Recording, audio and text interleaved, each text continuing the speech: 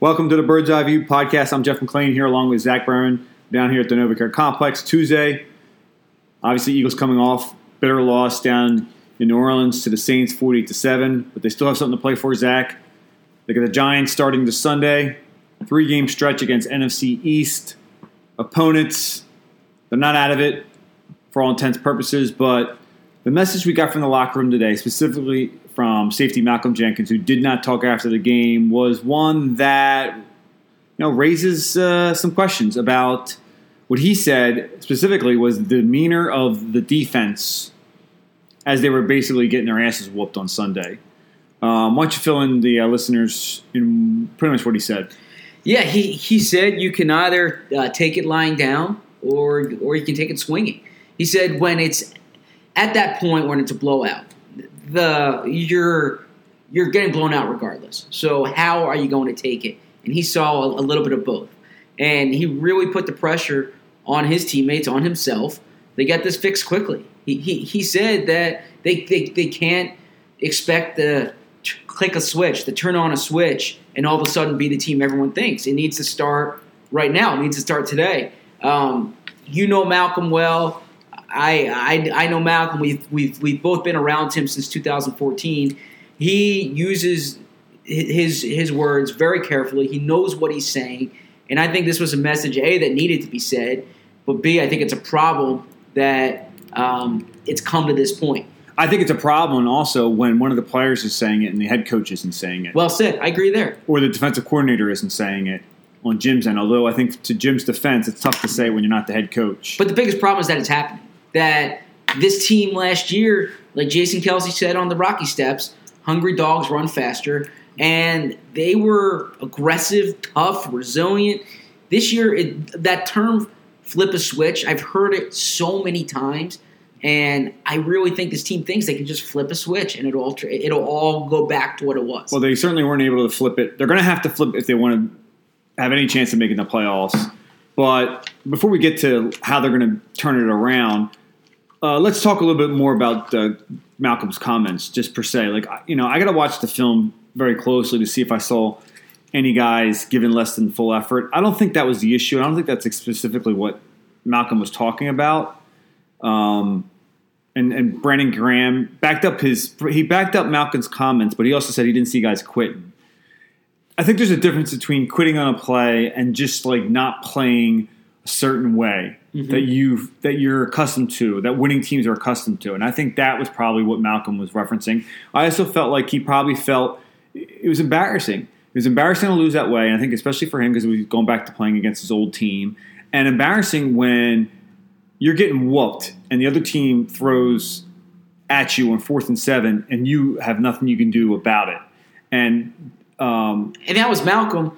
And they're not criticizing Sean Payton. No. Although, But that was Malcolm who got beat on that 4th and 7. But in Malcolm's defense, he played that hard. He was running after Kamara. Alvin Kamara just beat him. But it's embarrassing. And maybe he's looking for more fire from guys.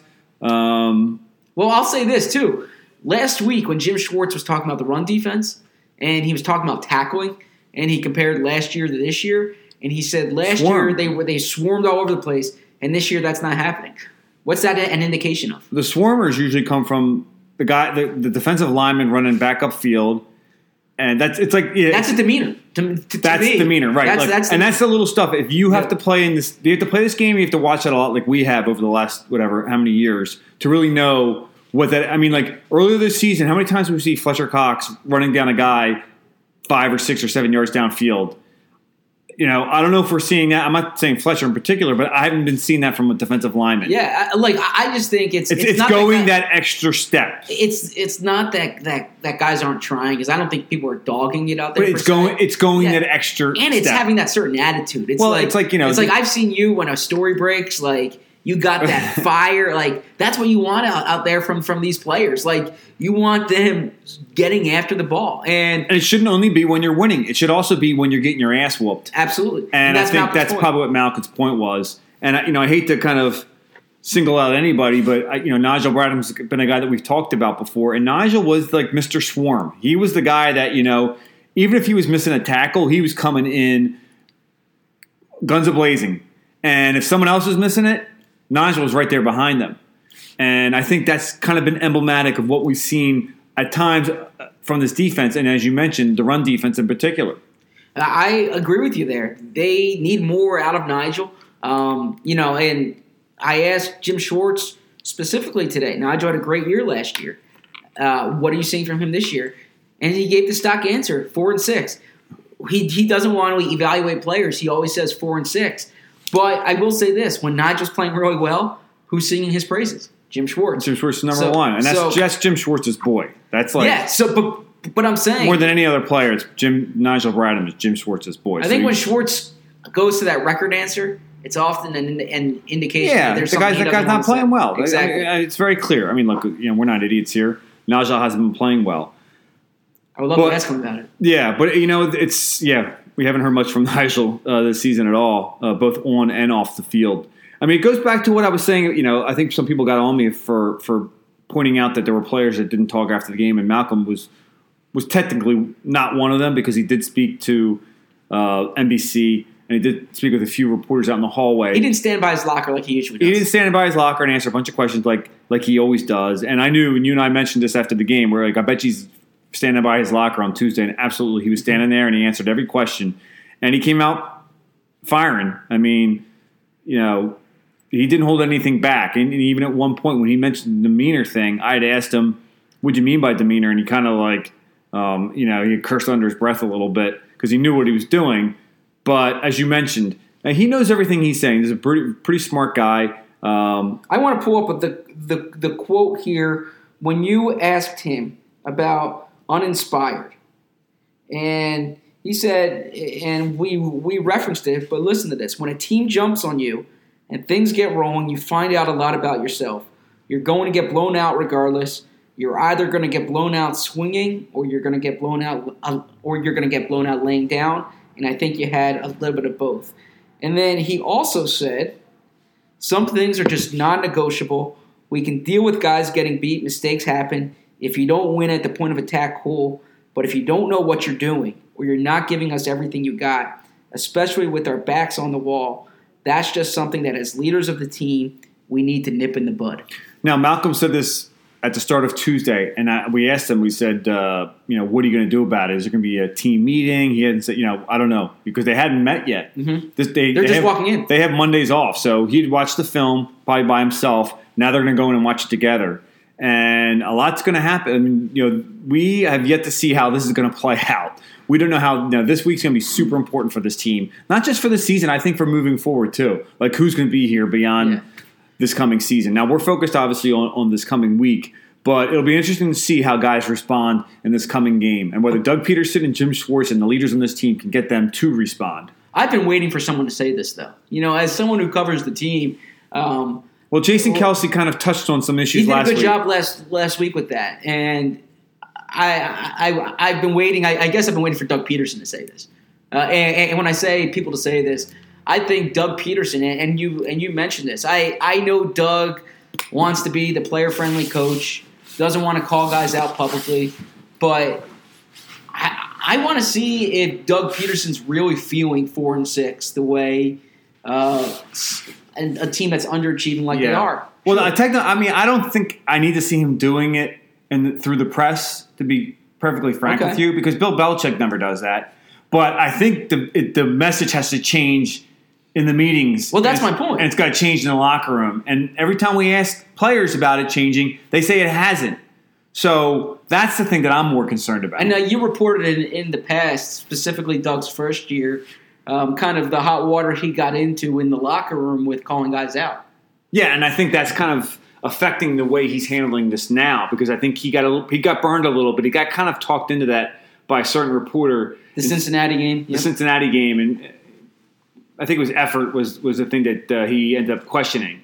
And, Malcolm had said that he didn't believe that, and he said that we had some issue with that, and they got it kind of sorted out during the leadership council. And that following week, they played hard. They played against the Ravens, I believe, or was it the Redskins? I forget it. It's either one of those teams. And they played hard, and then they stayed with it the following week after that. That might have been the Redskins game. And then they won their last 2 games of the year. And Doug always kind of points back to that as kind of a crossroads that he had hit, and he had survived. And it kind of led to, in some ways, the success he had with the team starting with the 2017 offseason.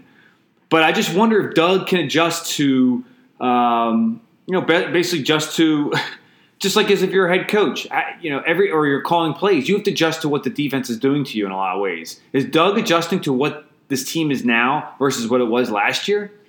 No, I don't think so. And I put a lot of this on Doug, who I've given a lot of credit to. I was so impressed with what he did last year. I think he's a really good coach. But I think in terms of messaging and think in terms of play calling, he's not doing a good enough job this year. And I like how you referred to last year because I think he knew what buttons to push for that team last year. I don't think he knows what buttons to push for this year's team. It's a lot different coaching. It's a lot different coaching the hunted than it is the underdogs, the team that people are counting out. I think Doug knows how to play that message because I think that's kind of how Doug viewed his career. Right. I think it's a lot harder to do what Bill Belichick's done, to keep the guys motivated when they're the favorites and they're always winning. Absolutely. And we're seeing it this year from the Eagles, and you see it from a lot of teams that won Super Bowls. And look, I mean, this happens. I don't want to overblow it big picture because, again, there are a lot of pieces here that if you can have a good offseason and get the coaching staff set, that they can be successful down the road. Yep. But I just wonder, and one of those changes that I think could possibly happen is Mike Crow is out as offensive coordinator. That's my prediction right now. He spoke today to the media, and he didn't handle himself very well, I thought. He was asked about Golden Tate. Now, the question was phrased in that, has it been difficult to get Tate involved in the offense? And he said, no, not difficult, challenging. Well, I understand, and he kind of qualified it with that, with the amount of plays that we're playing. That's fine. I get that. There were only 51 offensive plays this past week. But when are you planning to figure out how to utilize a guy that has a great skill set? It's not like Golden Tate can only do one thing. It's not like he hasn't been successful in this league for 9 years or 10 years or so. Okay, Mike, why can't you get Golden Tate involved? Now, is it because his skill set is too similar to that of Nelson Aguilar? I don't know. By the way, that question was asked once they made the trade too. What does this mean for Nelson? These are questions that we all asked. Yeah, and that's my point. Is that if we see it, they better see it. Yeah, and the challenge for integrating him, this should be determined before he comes in. How are you going to use him? Both of us were perplexed by how they used him in that first game, 29% of the snaps. Yeah. They played him more this week, but it was like they don't know how to use him. And we've said it all along. When you get a 30-year-old Pro Bowl player at this point in the season, you're not trying to figure it out. You need to do it. Yeah. The trade's a mistake if the coaching staff can't figure that out. And I don't blame Golden for this. I don't blame Carson for this. I blame Doug Peterson, Mike Rowe, and the offensive coaching staff. Now, Mike was also asked about, there was a point there where they had to burn a timeout because they only had 10 players on the field. There was some miscommunication about whether Nelson Aguilar needed to be on or off. There was another point, I think, I didn't see this, one of the other reporters mentioned this in the interview, that apparently Jordan Matthews was young at Nelson to get on or off, whatever it is. And then Mike said, Mike took responsibility for that. He said, that's on me. We got a new guy, and we're trying to figure out with the personnel who is in what and who is in. But, I mean, geez, you're an NFL team. Well, my prediction, and I don't know this, and I'm not letting Mike Groh off the hook. I think Mike Groh was falling on the sword for Gunnar. For Gunter Brewer. Because usually, and we've seen this, the position coach is the one who was shuffling those players on and off. Yeah, no, I agree with that. I mean, and we've talked about Gunnar before. I'm questioning that hire, too, as well. And I'll say this about Mike Groh. I can't defend the offense. I think they've been the biggest problem this year.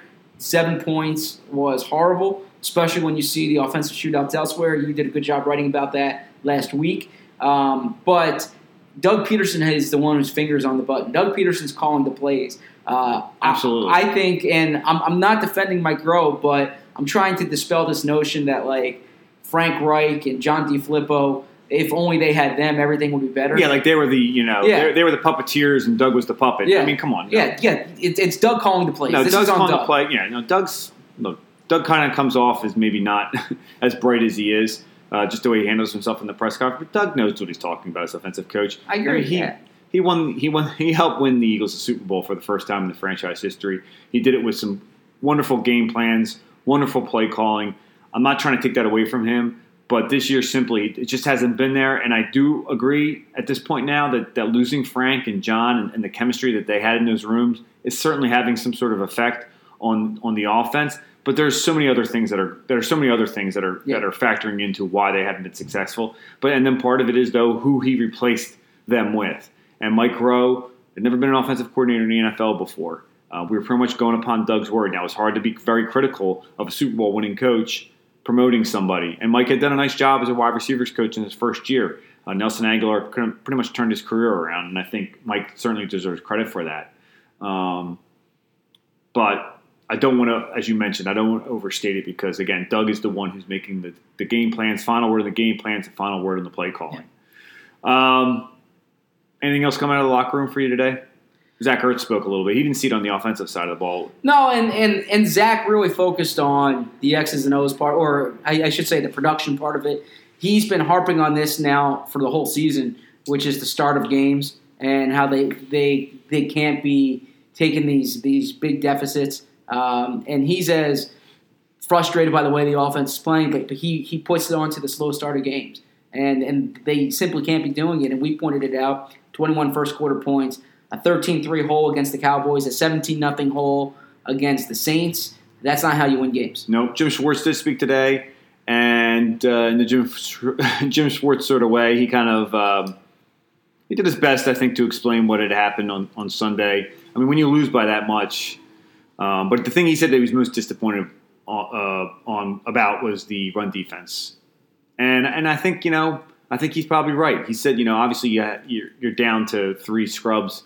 I hate to use the word scrubs, but 3 guys that weren't on the roster even 3 weeks ago in the secondary. But you are basically gearing up, scheming up to stop the run, and many times you couldn't do that.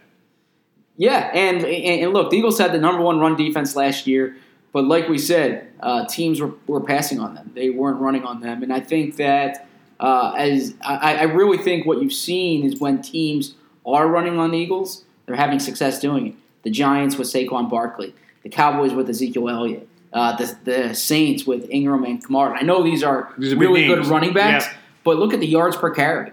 And it goes to the defensive line. It goes to the linebackers. I know Doug says all 3 phases or all 3 parts of the defense, and the Eagles and the Saints did run at the Eagles cornerbacks. But you need to win the point of attack, and the Eagles are not winning the point of attack on defense. And if you look at the next 4 games, who are they playing again, in terms of running backs? Saquon Barkley, a renewed Adrian Peterson, Ezekiel Elliott, and Todd Gurley. Mm-hmm. I mean, so you better get the run defense fixed. That's a really good point.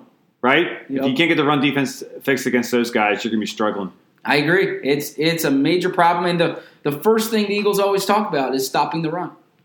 Yeah, and I mean, I don't know if it's scheme. Obviously, with that wide 9 front, there's a lot of responsibility on the linebackers and the safeties and sometimes the cornerbacks.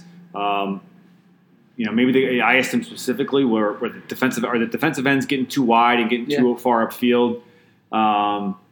He didn't kind of point the blame at anything. He said, team run defense is 11-man thing. I get that, but the guys up front have to set the tone, and if they're not making plays against the run consistently enough, that's an issue. And if the linebackers aren't filling those gaps, and as we mentioned, Najee Bradham, Jordan Hicks probably won't be playing on Sunday. It sounds like. Mm-hmm. Is that your guess? Yeah, that's my guess. Week to week usually means that. I mean, Avonte Maddox. I know Doug said he was day to day, but I mean, he's walking around with a severe limp. My guess is that he won't be able to play Sunday. And let me ask this though about the defense, and it's more a comment than a question. But if they're not stopping the run, and they have the secondary that they have right now because of injuries, what are they going to do as a defense? I've said the offense is the biggest problem this year, and that's been the case through 10 games this season. But this defense is going to be a major issue down the stretch if they're not stopping the run and if they're as banged up as they are, because they're not going to make plays in the secondary. Right. I mean, because if the offense doesn't get its act together, can the defense hold them? I mean, the whole defense now is going to be, can you hit the quarterback? And Eli Manning's the type of quarterback who the Eagles did a good job hitting him last time they played him. But he can get rid of the ball quickly, and they got other guys who they're playing against who can get rid of the ball quickly. Schwartz said that looking at the defense, looking at the Giants' offense, it seems like they've started to become a little more of a power offense in terms of the 2 backs and 2 tight ends, and they're trying to get Saquon evolved a little more in the ground. I think, I'm a huge Saquon Barkley fan. Yeah, and you wrote the column on how the Eagles are going to have to see him for a long time. But at the same time, I think he's a guy that you can trap in the backfield sometimes, and I think that's what this defense can do because it is aggressive. So there's an opportunity, obviously, to beat the Giants, and we'll talk about that a little more later this week. But they certainly have they certainly have a test ahead of them. And honestly, I think more than anything, it's not the Giants; it's themselves. They have to figure out how to get themselves right before they have any shot of winning any of these games over the next 3 weeks. I agree with you there. All right, well, that's it for the Bird's Eye View podcast. That's Zach Berman. I'm Jeff McClain, and we'll talk to you next time.